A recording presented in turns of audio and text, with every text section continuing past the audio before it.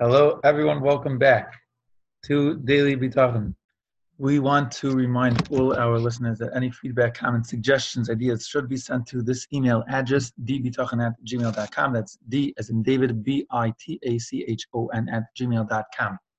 Shema Yisrael Hashem Elokeinu Hashem Echad. This is probably one of the most commonly known psukim by Jews worldwide. So let's just analyze a little bit. And this is a famous explanation that I've heard from different sources. And that is on this, it says, Hashem Elokeinu, right? Shema Yisrael, hear Yisrael, hear Yidden Jews. Hashem Elokeinu, Hashem, our Hashem. Hashem Echad, Hashem is one. Right? So we utilize, we use the word, the shame of Hashem, of the Shem Havaya, Yud Kei Vav Kei, then we say Elokeinu, that's a different shame, and then we say Hashem Echad.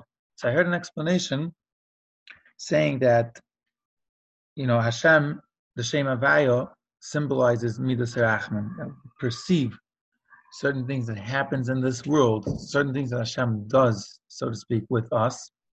We perceive that as acts of Rachmanis, and therefore we identify with His acts, saying that Hashem is a Rachman, and there we use the term the Shem Havaya, the Shem of Rachman, so to speak.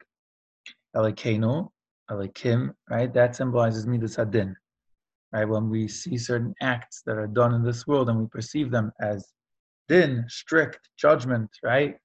Boundaries, not not spread out, not chesed, not rachman. So there we use the Shem Elokim. But at the end, the pasuk is telling us Hashem Echad.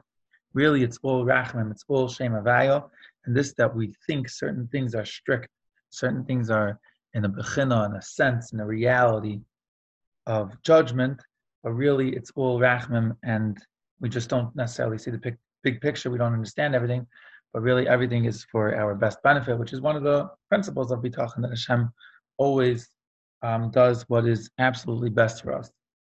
Now, I just wanted to focus on a piece of davening that we say after Shema and after Shemay Naseh.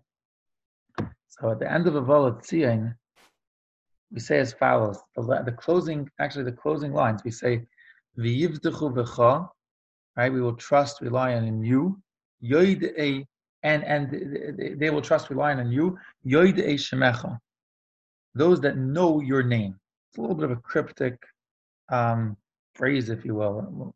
What does it mean exactly that they know your name? And has that, then lead into the fact that they'll be beteach in you, that they'll rely on you? What does one have to do with the next? So that then it says afterwards, Ki lo yazavta dereshecha Hashem, because you will not abandon those that seek you, Hashem. Right? So I was thinking like this. It's actually not the closing line, it's the line right before the closing line.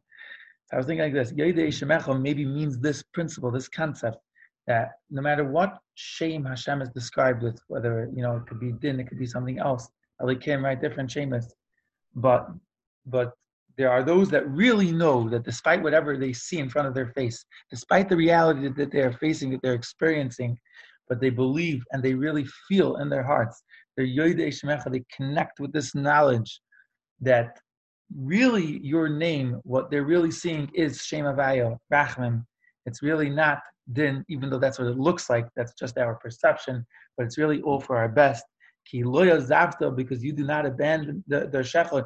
You don't abandon those that seek you. Hashem, which is the Midas Rachman, the Shem Havaya. It's really all Midas Rachman. Everything is really all for our best.